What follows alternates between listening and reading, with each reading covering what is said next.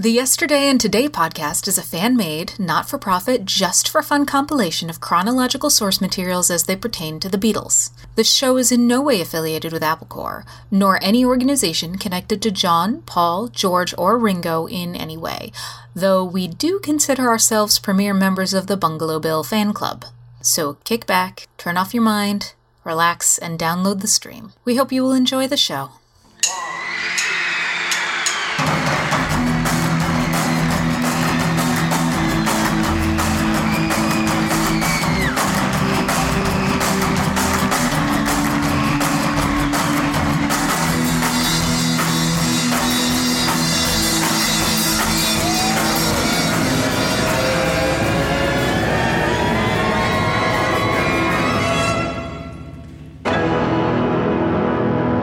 The Beatles, Yesterday and Today.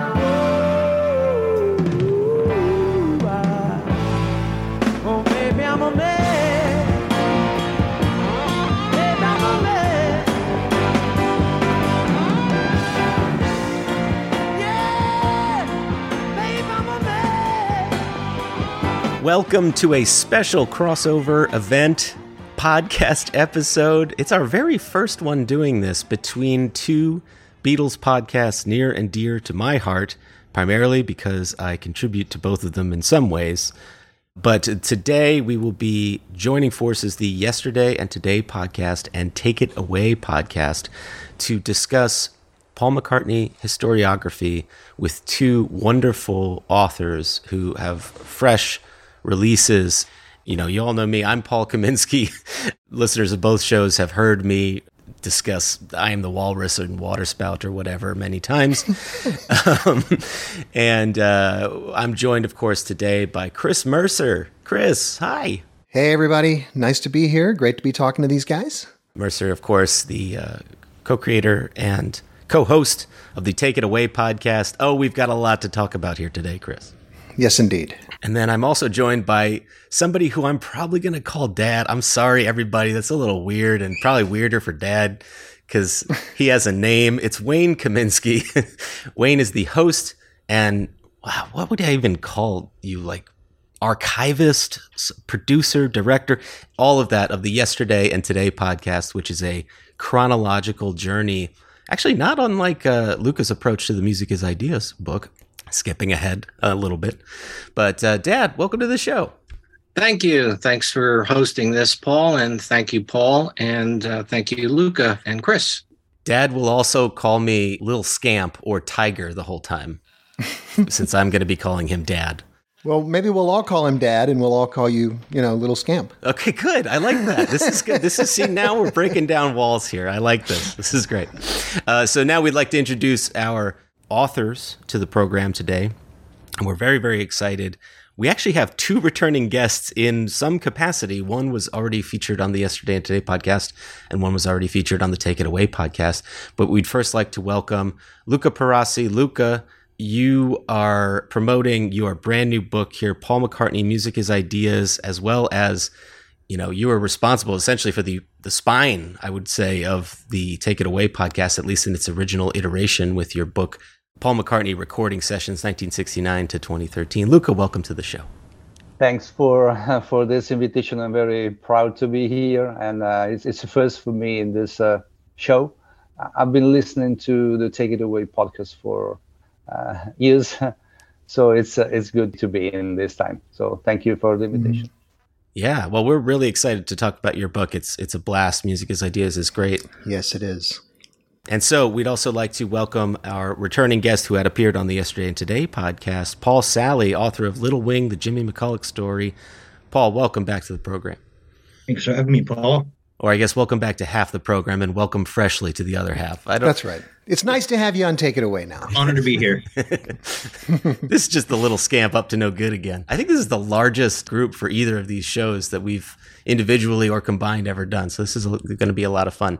So we'll start here today. We're going to talk to Luca first about Music as Ideas. Luca, as most of our listeners, I think by now know, your book, Paul McCartney Recording Sessions, 1969 to 2013, was a major influence and in many ways the backbone of the original Take It Away podcast. I'm actually holding Ryan Brady's copy of that book here right now, complete with all of his notes. And I want to say a plane ticket to somewhere. So I don't know where he was headed, but it's in here.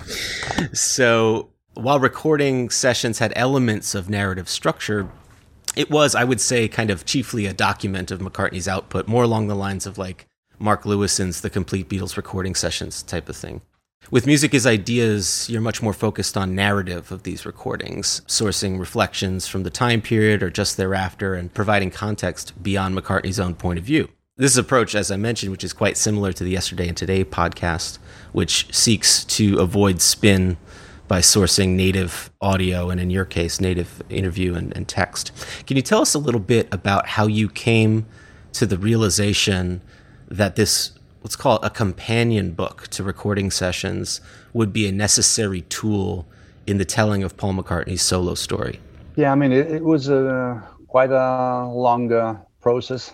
But the Paul McCartney Recording Sessions was my attempt to, basically doing a book on Paul McCartney's solo career, which is focusing on the music, which is not so common, let me say, because when it comes to a biography in the past, than the solo years, well, it takes maybe a few pages and stuff. There's a lot of things about the Beatles, and so it's always been for me quite challenging to find a satisfactory book about the solo period of Paul McCartney. So I started collecting a lot of information and material when I was quite younger and put together in a book.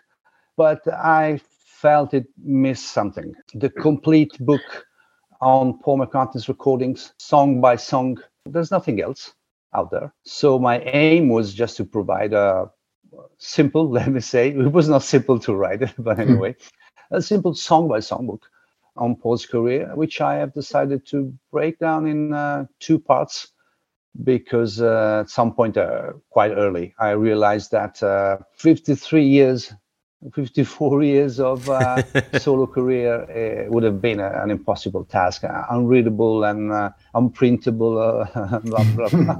So I decided to break it down in 2 parts. I think it's a good choice. And so that's it. There are many books and other artists, which says all the songs, I don't know, Elton John, David Bowie. There's nothing about Paul McCartney, which is quite surprising.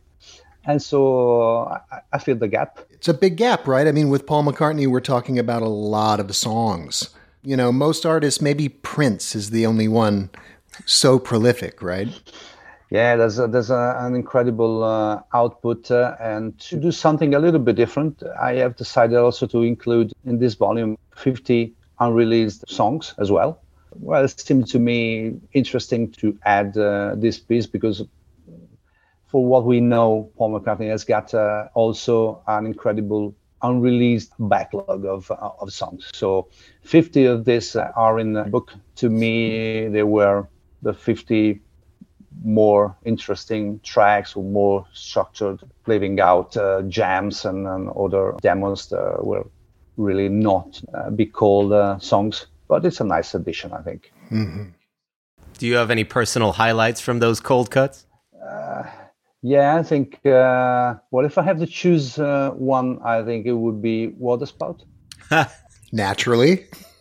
Which I think it's a nice pop song with very catchy and an overlapping of melodies. So would have been a hit. I'm quite sure in the 70s would have been a hit. Probably not if it was published on or released on all the best as it was planned. Maybe the 80s were too late, but in the 70s, I think it would have been a hit. Chris is a fellow defender of Waterspout. He really loves that one. Yeah, we really liked that one on the old show.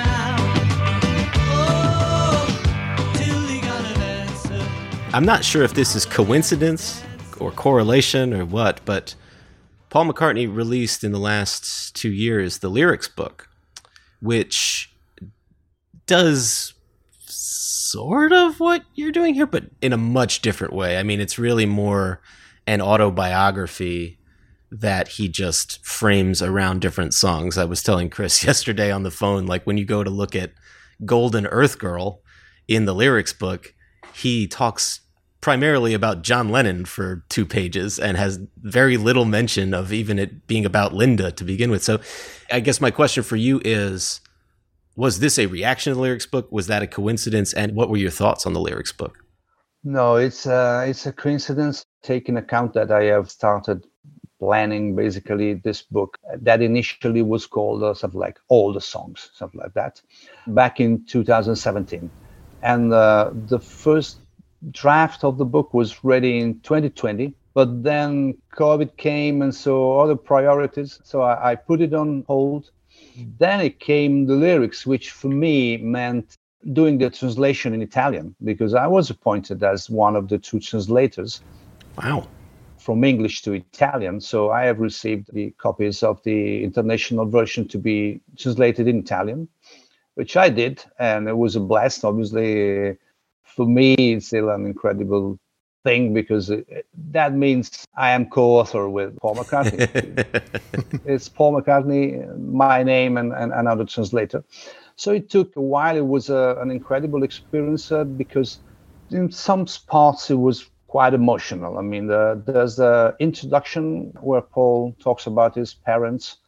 And believe me, it's quite a task to be appointed as a translator of his words and trying to be in connection with his feelings, with Paul McCartney's feelings about his parents, was quite emotional. So it was a coincidence. Obviously, I have used some quotes from the lyrics, from the original lyrics. So it could be considered a sort of companion to the lyrics, but it's absolutely a coincidence because that is the pattern that I have described. Yeah. Is it fair to say, Luca, that Paul's lyrics books really takes the songs in hindsight rather than your book, which really accounts for a lot of the older information about the tune? So you would have, say, McCartney writes, "Dress Me Up as a Robber" back in 1981 or whatever, 80. And McCartney talks about it as it is today in his mind rather than what it was. Yeah, definitely. It's 2 different things. For Paul McCartney, doing the lyrics, I think, meant a lot of things. It's a selection of songs, obviously, in his case. So he cannot recall everything.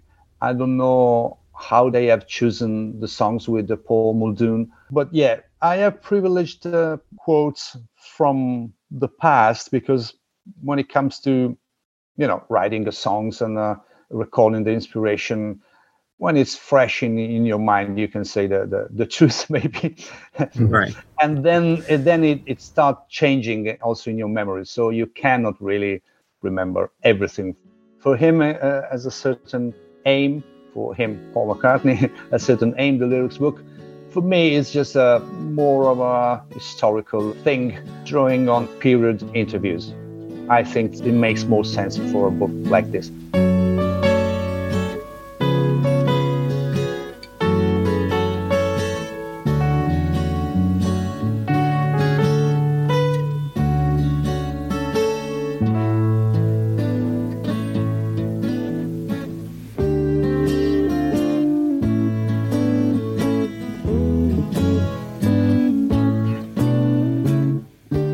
If there were different versions about the same thing, I would try to use different versions and present the reader with a number of options. Over the years, he changes mind or he changes version about something. Similar to Jet. Jet used to be a puppy, and then it became a horse, and then it was a dog. Yeah, Jet is a prime example of this thing I was saying. Yes. So if it's possible, you present all the versions that have been delivered through the years, and that was it. I feel like Mary would know. Like someone just has to ask Mary once and for all, hey, you were a little kid at this time. That must have left an impression. What animal was this? Someone must know. No, but I think in this specific case, the thing is that there's not one right version. I mean, because Jet was a puppy, definitely, because Paul said this, but it was also a name of a horse. So both things are true. I think the first version is really the inspiration for the song, because there was a dog called Jet. The rest came after. And so it could be also a combination of things. And, when you're writing a song and Paul McCartney is writing a song, he writes drawing on fantasy and on real things combined together. So it could be anything. Yeah, I don't know if I'm buying the idea that Jet is about anything.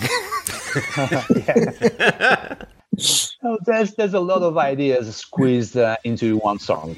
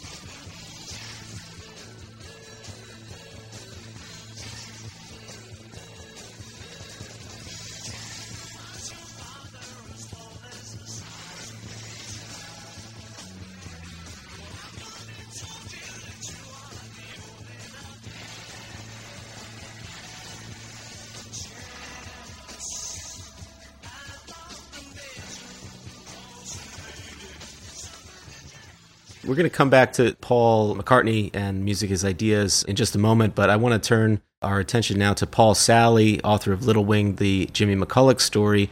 Paul, your approach, while different just in terms of structure to Luca's, is kind of similar in the sense that there was this narrative about Jimmy McCulloch that was exaggerated and warped in people's memories, and you sought to set the record straight. Correct the narrative about what Jimmy meant, not just within the context of Wings, but in the context of his broader musical career, which for such a young man to die at such a young age was really substantial. Now, when last we spoke, it was 2020. I actually had no idea. I had to go back and look in Gmail. I was like, boy, did anyone talk in 2020? I feel like we were all just huddled. No, I guess we had our interview in 2020, which was kind of wild. That was before the book came out. And, I was just looking at some of these reviews and stuff online. A couple quotes I pulled out. I wish I could rate this book more than 5 stars. Jimmy is up above, smiling down on you. Paul Sally knocked it out of the park with this book. A remarkable piece of work. This is just a couple of the reviews I found online. And it must have been surreal to finally see all your hard work kind of out there in the world. Can you tell us about the experience of releasing Little Wing? Yeah, I mean, it was really surreal after 12 years plus of working on it. Wow. And the reviews have been great. Jimmy's family's appreciative of all my efforts and hard work, and they love it. So that's all that really matters to me is that Jimmy finally gets the respect that he deserved. For listeners who haven't listened to the Yesterday and Today interview, can you give us a brief overview of your inspiration for developing the book and the methodology that went into its research? Yeah, no problem. So I saw Wingspan when it aired in 2001. I was 13 at the time. So, being quite young and seeing a documentary about Paul's band after the Beatles, I was really excited. And then when Jimmy popped up on screen, I was pretty taken by him because, he's also was a young guy and he was just so talented. So that kind of hooked me right away. And then as I grew older over the years, I got to thinking, well, there's not really anything out there on Jimmy other than blurbs and Paul McCartney biographies or the rock history books. And it all basically said the same thing. Like, yeah, he's a great guitarist, but he has other issues, which, I felt, well, that's pretty one-sided. So there's got to be more to Jimmy's story than just the narrow-minded views of these biographies. So in 2007, I got in touch with Colin Allen, who is Jimmy's songwriting partner and former bandmate in Stone the Crows and the Dukes, and that kicked it off. So the seeds for the book were planted then, and since then it was a long and winding road for sure, various challenges, but I'm extremely happy with the result.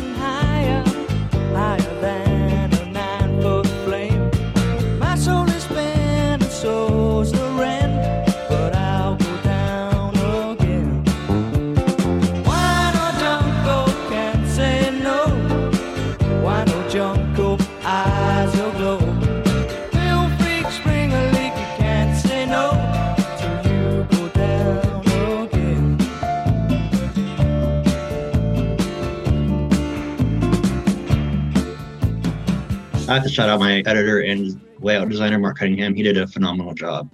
He turned my dream into something that was even beyond my wildest imagination. So thanks, Mark. Good job, Mark. And also, no one ever thanks the editor. So thanks, Paul. That's great. I found the book fascinating, actually. There was so many different stories that you told in there that I was totally unaware of. Right from when he was, no pun intended, right when he was a little kid, right up to, adulthood, really. I don't want to give too much of the book away because I really think, and I encourage a lot of people to read it.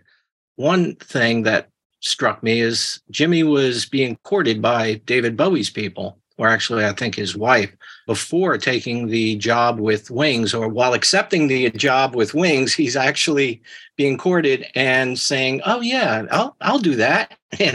I found that story to be really super interesting. Or the time where Jimmy's brother sat in on drums and he's playing with the band because Joe English wasn't there for whatever reason, There's a lot of cool stories in there. I wish I had a lot of questions, but I was just amazed by the stories, some of the Thunderclap Newman stories. But what I came across is every one of these people, Pete Townsend was such a father figure to him, but every one of these people that admired Jimmy, they all were saying the same thing. Wow, that guy can play. He's a good studio musician. But what I got is Jimmy, correct me if I'm wrong, really was a live musician person. He, like Henry McCulloch, liked to change his lead guitar styles during a song, not playing the same thing every night. Maybe you could elaborate a little on that? Yeah, for sure. So there's a quote in the book from Jimmy's brother, Jack, about how Jimmy wanted everybody who came to a Wings gig to feel special. So every night he would change up his solos by a few notes. And then also what I think is really cool is he played a different guitar intro to Soily every night on that tour. I don't know if you guys realize that. So I thought that was really cool. I love that. I love the attention given to Soily. Just this unreleased thing. They put so much focus on that, which is great, by the way. It's a great track. It's just wild to me that they elaborated on it in that way. Yeah.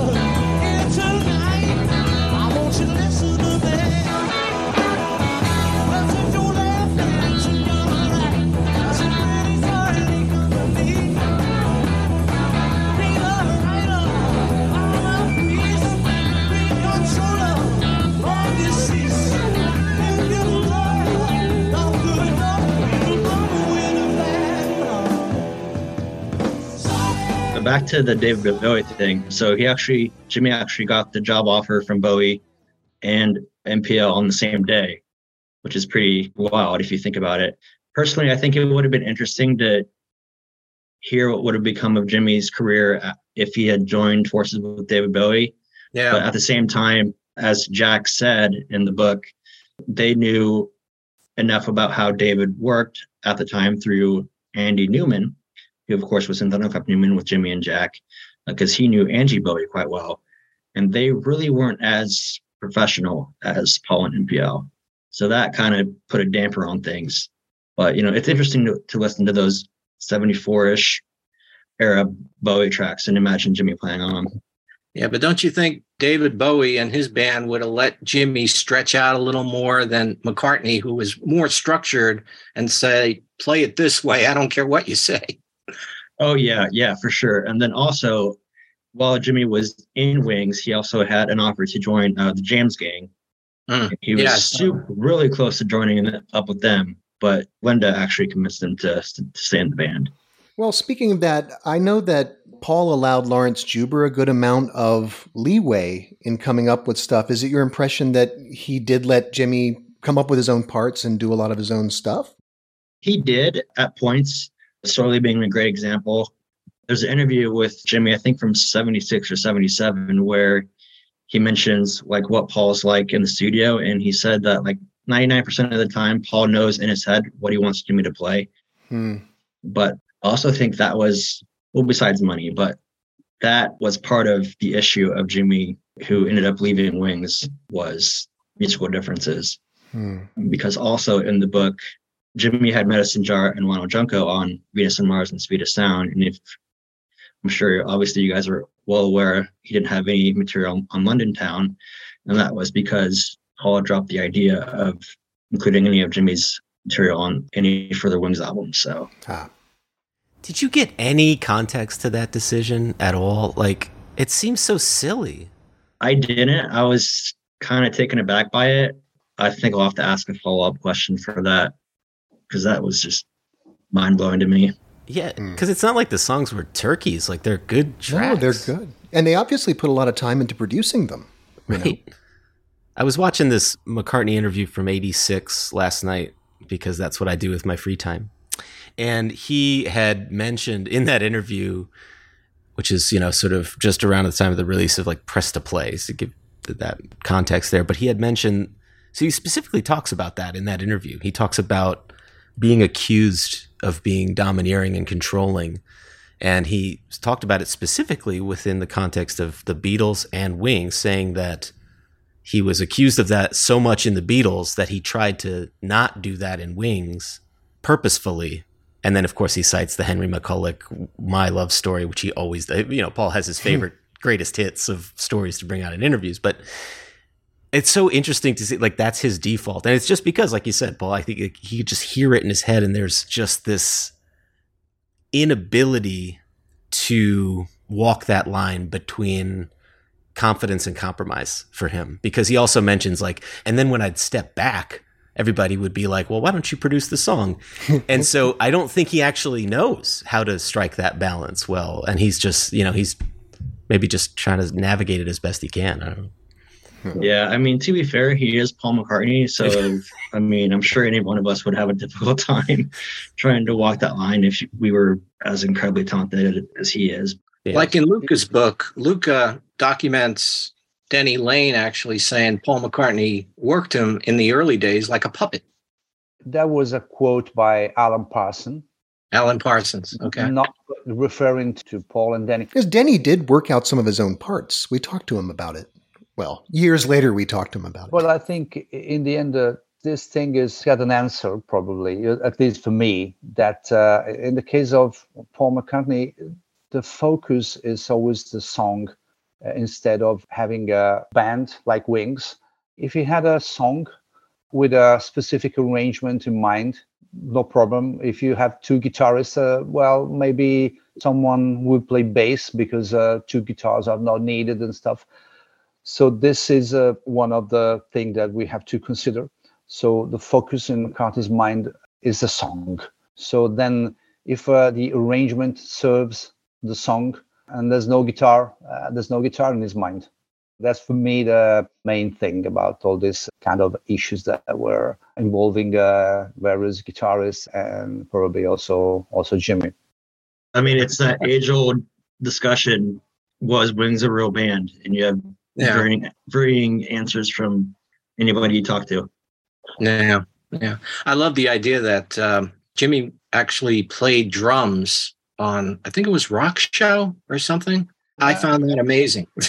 So they had to have two drummers, and Jimmy had a wild style of playing the drums. That was versatile, and he was playing the drums. Yeah, definitely. Yeah. Paul McCartney let somebody else other than him play the drums? Sometimes. Whoa.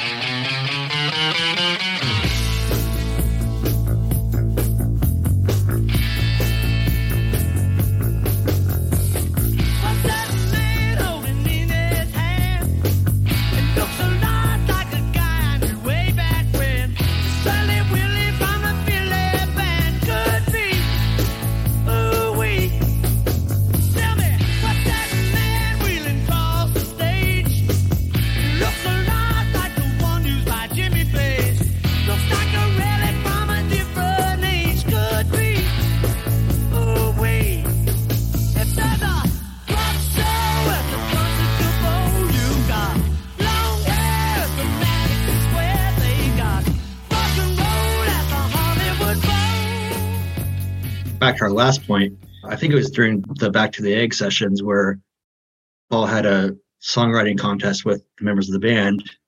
Let's see who writes the best song, and we'll get it on the album or it'll be the next single. And of course, Paul wins. Right. He wrote a particularly wonderful song. I mean, it's Daytime, Nighttime Suffering. Yeah, that was for this song. Yeah, this is a quite interesting story. Yes, I agree. It's interesting to imagine the contest within the Wings members over a weekend. You just see Steve Holley furiously scribbling in the corner. Do we know what songs Denny and Lawrence, Linda and Steve brought to the equation, or do we just know it was Daytime, Nighttime Suffering? I never read anything from the other Wings members about their creations of that weekend. No. Be interesting to know. Yeah, that's it. Yeah, you're right. Could be a good question to ask to Lawrence and Steve, for example. Yeah, that's it. For sure. I wanted to talk a little bit about, and maybe keep this section a bit sort of free form. We can kind of have a general discussion about it, but I'm struck by the effectiveness of the McCartney counter-narrative against the canonization of John Lennon in recent years. Of course, in the wake of John's murder in 1980, there was this influx of authors and music journalists that were quick to present John Lennon as the Beatles, the unequivocal leader, the sole driver. And they paid little regard to McCartney's contributions, and not even to say anything about George and Ringo, which were even less regarded. And for almost 20 years, I would say, this narrative persisted, and it was driven by people with vested interest in the Lennon legacy, like Yoko and Jan Wenner and people like that.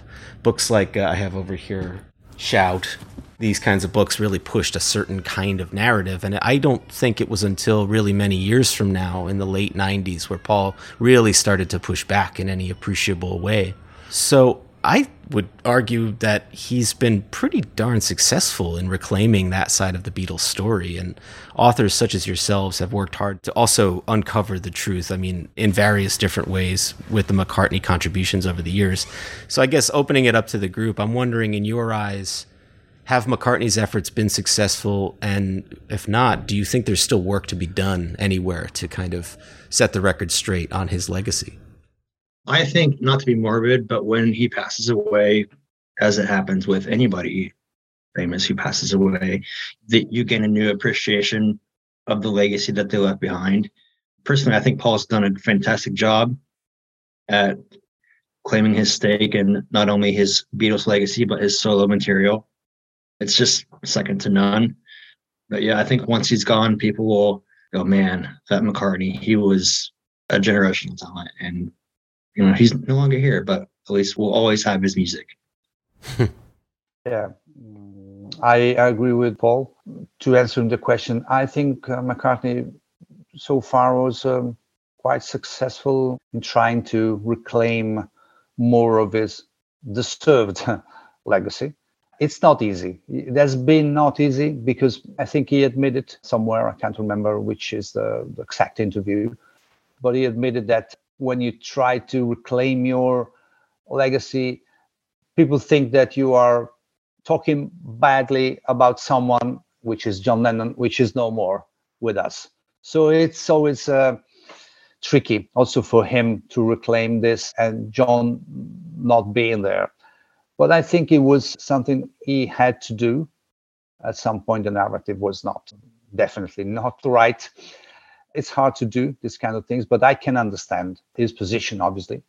And so, as Paul said, when we will be left only with Paul's music, there would be a reappreciation, or probably that would be the moment when everybody will understand this thing fully. To me, it's quite obvious. Let's see. Hopefully, it will be in the far future. That was me at the scout camp in the school play, spade and bucket by the sea. That was me. That was me playing conkers at the bus stop on a blanket in the Bluebells. That was me. The same me that stands here now. And when I think that all this stuff can make a life, it's pretty hard to take it in. That was me.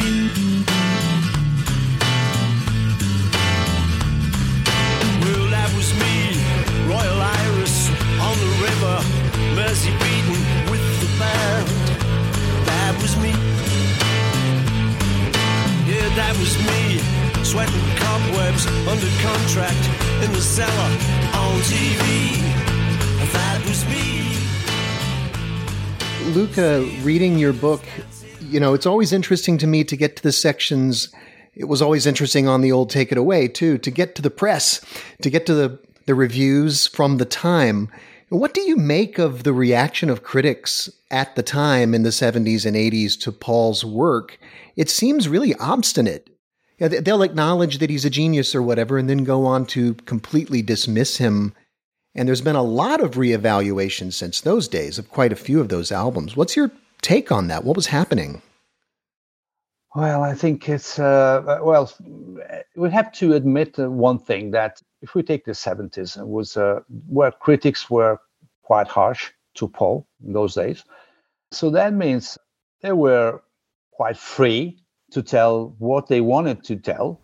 Okay, so this is a good thing, because maybe they were not intimidated or something. But on the other side, I think they just did something because they knew that talking badly about Paul McCartney's latest album was something that could give you more exposure and more importance, who knows. So I think it's a combination of these two things.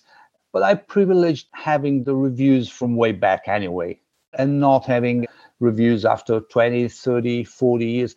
It's a completely different thing. It's if you want to put these things in an historical perspective, then it makes sense to say, okay, that's what they said at the time, which makes us laugh, but it's interesting anyway.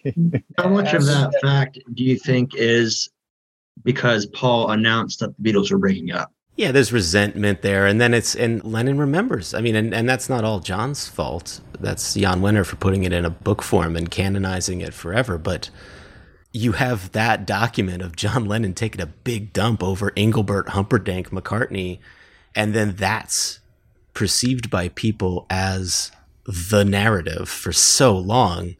Then, yeah, I mean, there's an element of you want to believe John, you want to believe the Beatle. And Paul is very sort of successful and aloof and doesn't really express his emotions in that kind of a direct way. So it's just it's hard to combat an artifact like that interview. Well, also, you have to remember coming off the back of the Beatles, you have the first single released is Another Day. And I remember when that was released, people just thought bubblegum. And that was the trend at that point that you would see in Rolling Stone and Circus Magazine and Hit Parader. But why? Another Day isn't bubblegum. It's very intelligent. Because I think you had Led Zeppelin out at that point. You had Deep Purple. You had all these power rock groups that seemed to be more talented than the Eric Idle singing Another Day, Which is so funny because George Harrison found all the success, but you listen to like What Is Life and songs like that. And I would argue that's, if they're going to call Another Day bubblegum, then like George falls into that category too. Well, that's my other question. Why didn't John come in, for example? I mean, forget George for a second. Why didn't John come in for similar criticism, especially given that he just wasn't as ambitious? Listen to the Mother album. There you go. Yeah, that's pretty hard after the Beatles. That's true. But whatever gets you through the night is not. Yeah, and at that point, Lennon had come around anyway. I mean, they had reconciled for years at that point, and it's great. There's a portion in the biography of Jan Wenner, the author's name escapes me, where they found in Jan Wenner's archives the postcard that John Lennon had sent to Jan Wenner, including a photograph of he and Paul together at that Santa Monica beach house in 1974. And the caption read something to the effect of, "How do you sleep?" And he called him, Jan Wieners or something like that. It was a typical Lennon like slam or something. But it's really funny to me that their relationship was really more or less repaired by 74, 75. I mean, to the point where they nearly worked together again. But Lennon, I think, also tried to correct the record a little bit, but it's just really hard to do at that point. The damage had been done. Who's got a mic besides me? Come on. Somebody join in. Hey! Okay. Yeah. Hey. What is it? Please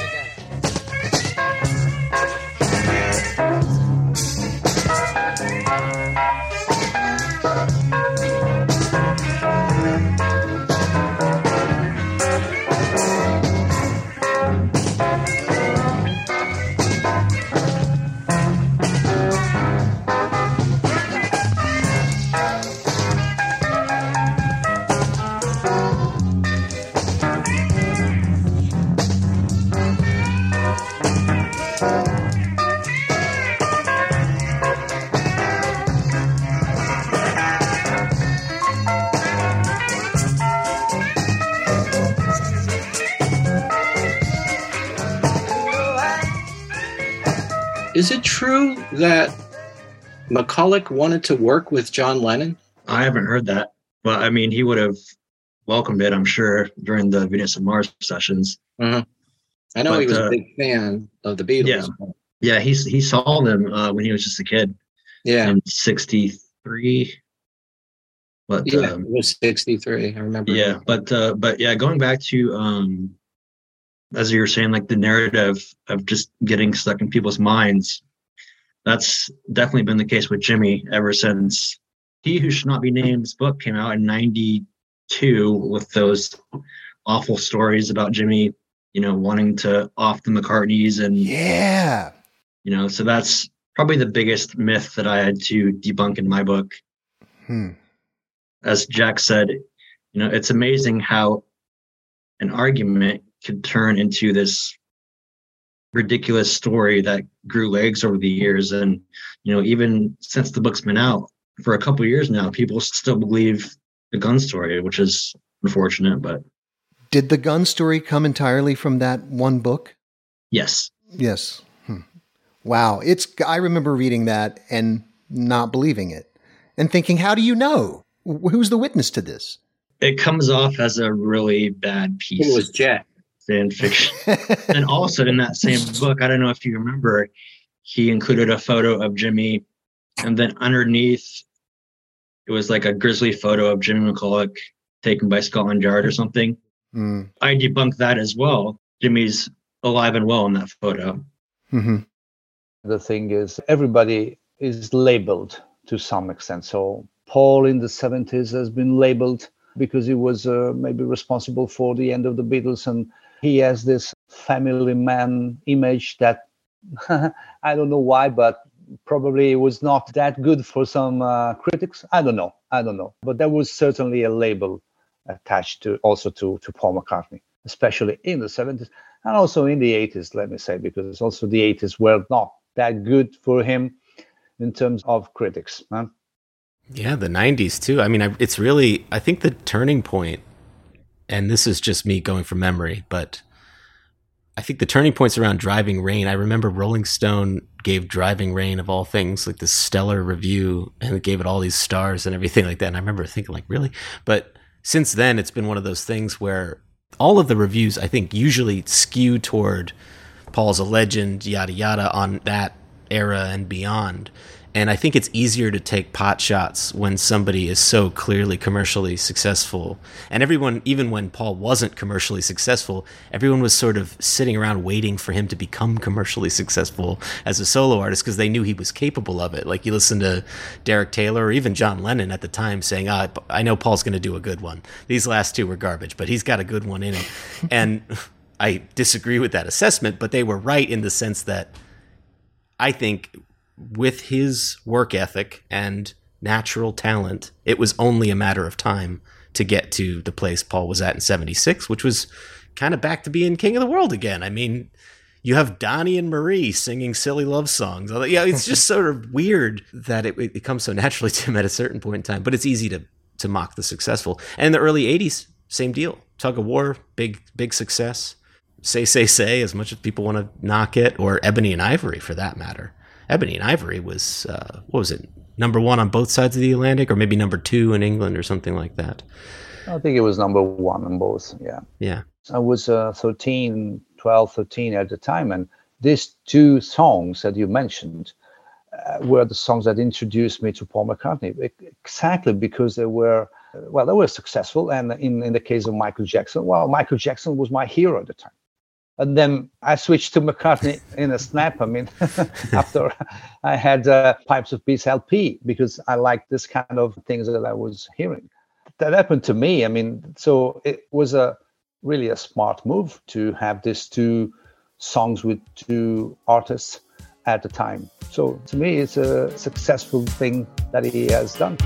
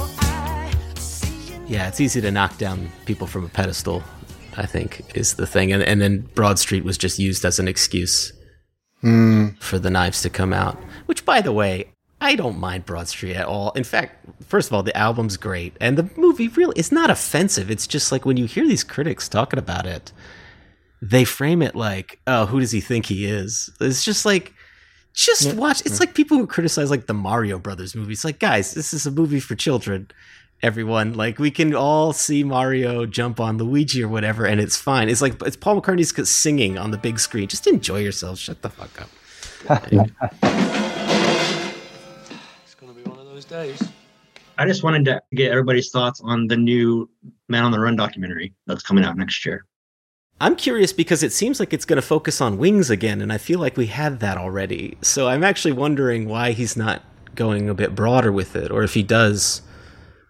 I don't know. It just seems like we covered that ground. Yeah. I mean, I'm happy to have it. You know, it'll be a nice thing to have, but it's like Band on the Run has been re-released like 90 times. And at a certain point, I'm like, we understand. It's a good album, Paul. Like, we get it. But like, just give us London Town and Back to the Egg, please. I'm ready for that deluxe press to play. You know, I'm holding out hope on the remastered Yvonne. I love press, but can I just say 80s McCartney is actually my favorite McCartney. It's actually the music I come back to just naturally the most. Like if I'm going on a long car ride, usually it's press to play. Well, having said that, Paul, what did everyone think of the new AI version of I Don't Know, which gives you the 80s McCartney? I try to avoid everything that has anything to do with AI. Do we really need this? I know that we are not going to stop this thing happening, and there will be many things, also good things, probably, happening with this, but not all things will be good. And I don't think we need to apply this artificial intelligence to Paul McCartney songs. I mean, they have been done, recorded, released. In most of the cases, there are great songs, so I don't know. Really, I don't need it. I'm of two minds on it too, because without it, we wouldn't have Get Back the way it is, right? So, I mean, and that's a good use of AI. And I'm going to speak for the room here and saying it's a good thing that the Get Back documentary happened. But I heard that I Don't Know thing the other day, and I was just thinking like, boy, you remember when you were on LimeWire and it's like Jimi Hendrix and the Beatles perform, and you're like, this is, I think, a Monkees song. What are they talking about? I really, really, really worry that this stuff is going to take hold and be perceived as a real thing at some point. It's just going to get so muddy. LS Bumblebee, if anyone remembers that. That was supposedly the Beatles or John Lennon. Oh, man. That goes back many years. For you kids, look it up. There is a little insect not many people see. He's known to all the insects as the LS Bumblebee. So when you hear him coming, just throw away your tea. That psychedelic humming will mean you'll soon be free. Oh, druggy, freak out, baby. The bee is coming.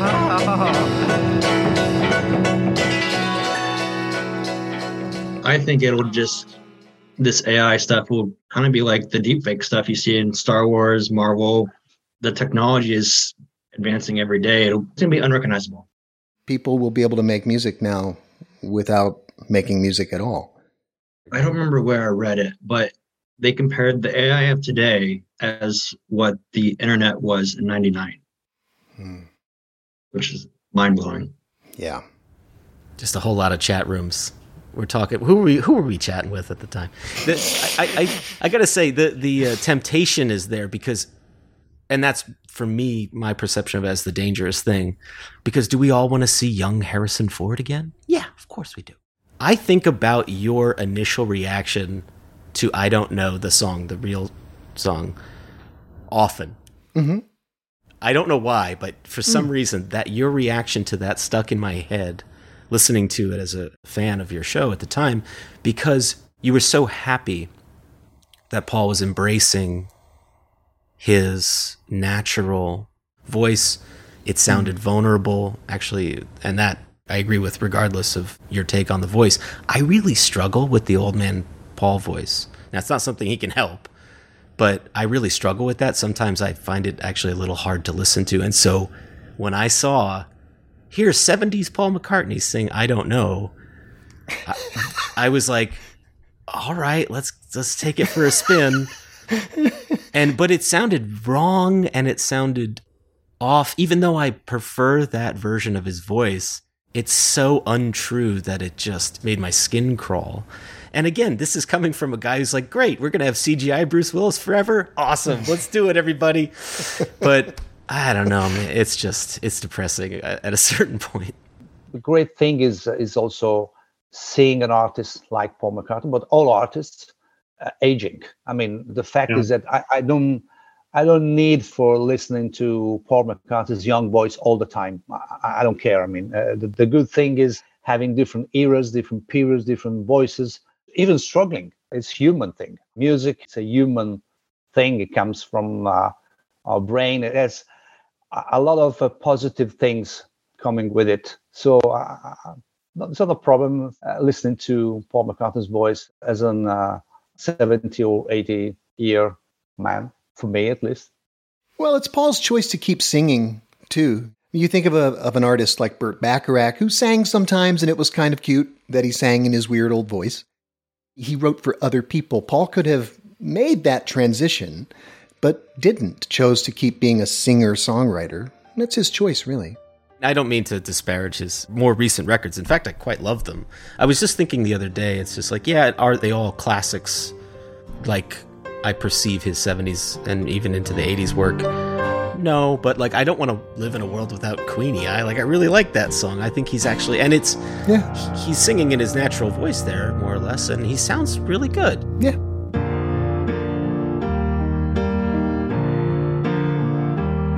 I got crows at my window, dogs at my door. I don't think I can take anymore. What am I doing wrong? I don't know.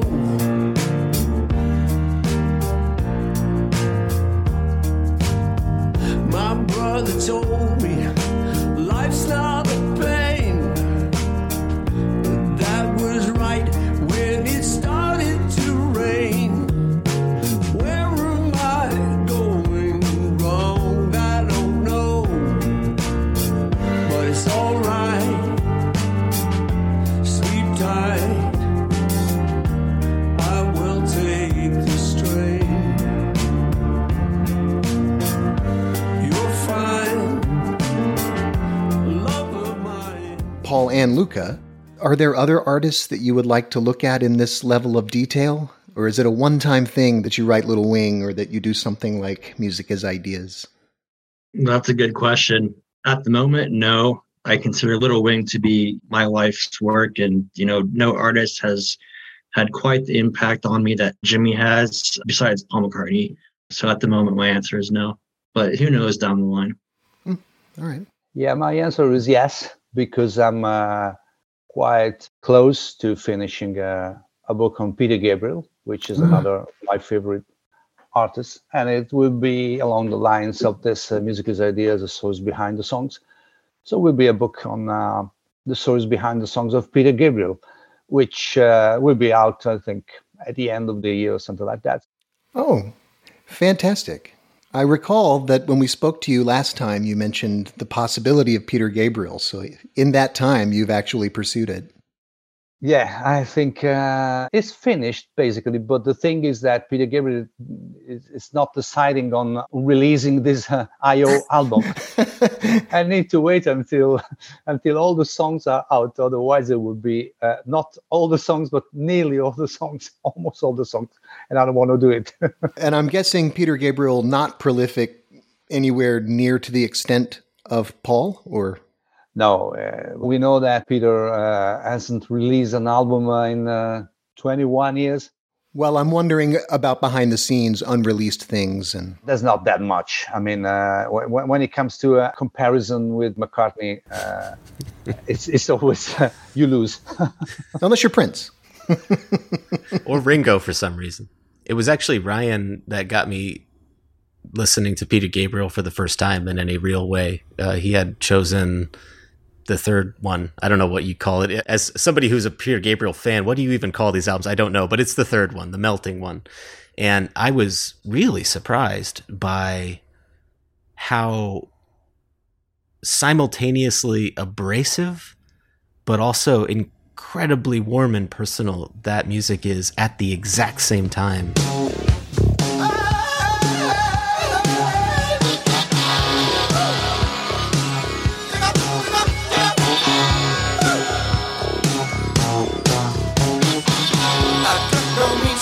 Identification. I got no paper show you what I am.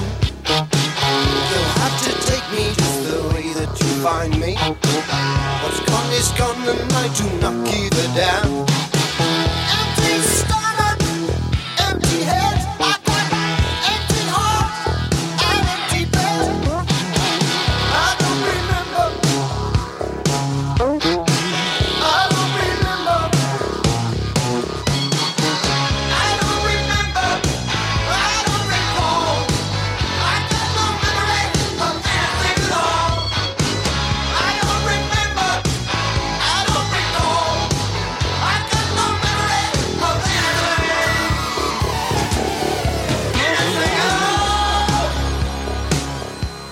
So we're going to wrap up here a little bit and thank Paul Sally and Luca Perassi so much for joining us on the show here today. Before we end the program, we have a couple of announcements. We're going to talk a little bit about the futures of both of these respective Beatles podcasts. Dad, what's coming up in Yesterday and Today? What are you on right now, aside from just a lot of drugs? But what are you? What year are you on in the Yesterday and Today podcast, and what are you working on currently that people can look forward to?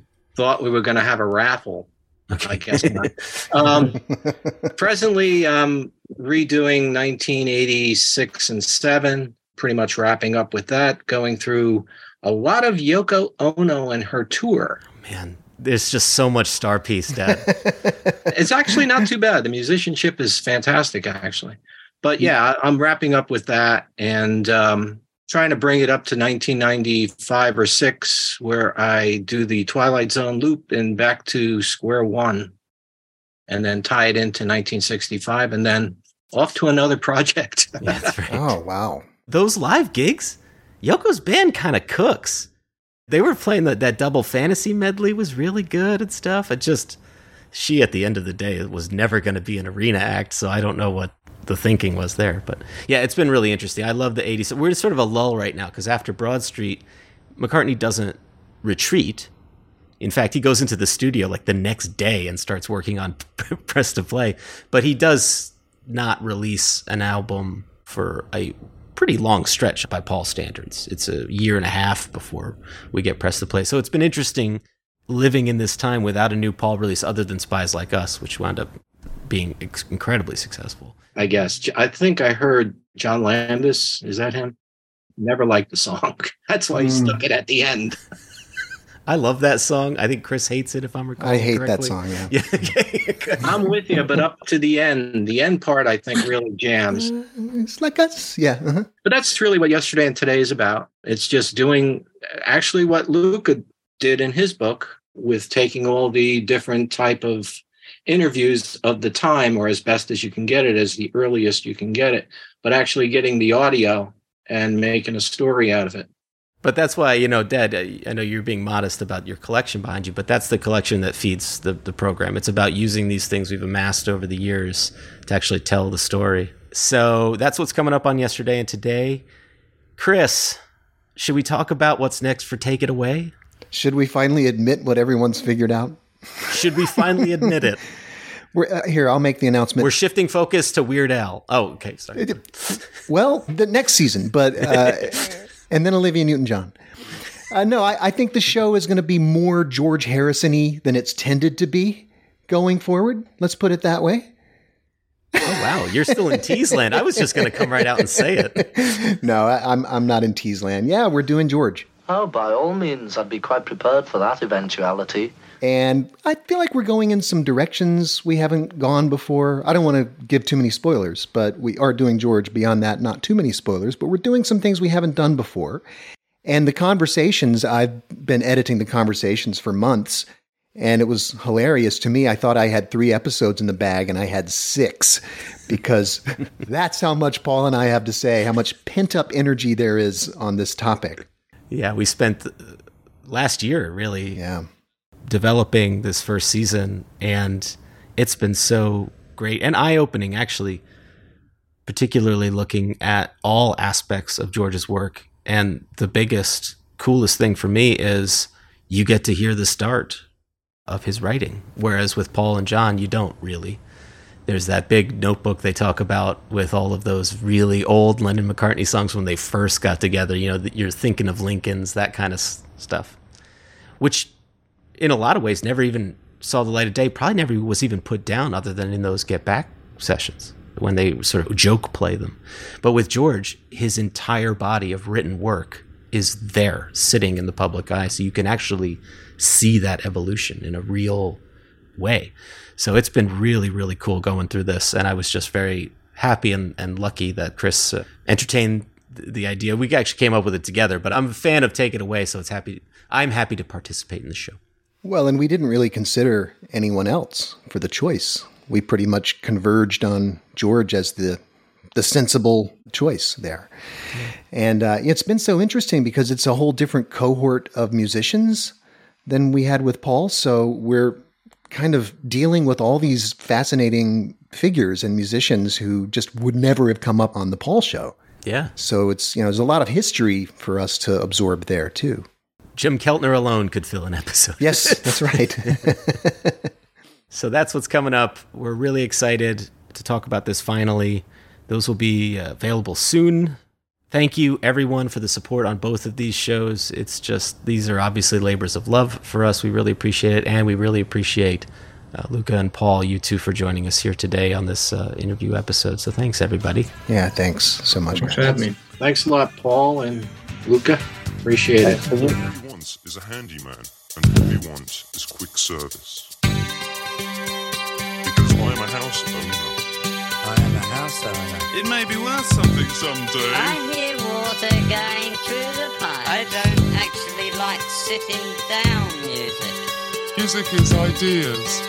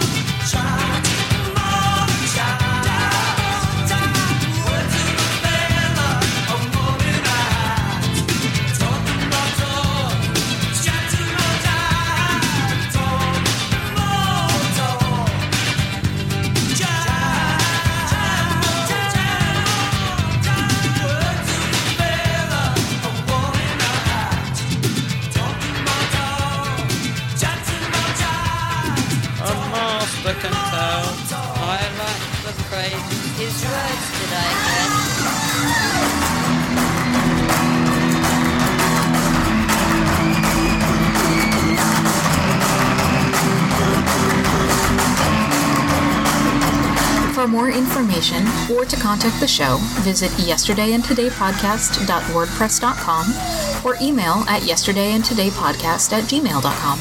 Also visit @yesterdaypod on Twitter and search Yesterday and Today Podcast on Facebook. See you next time.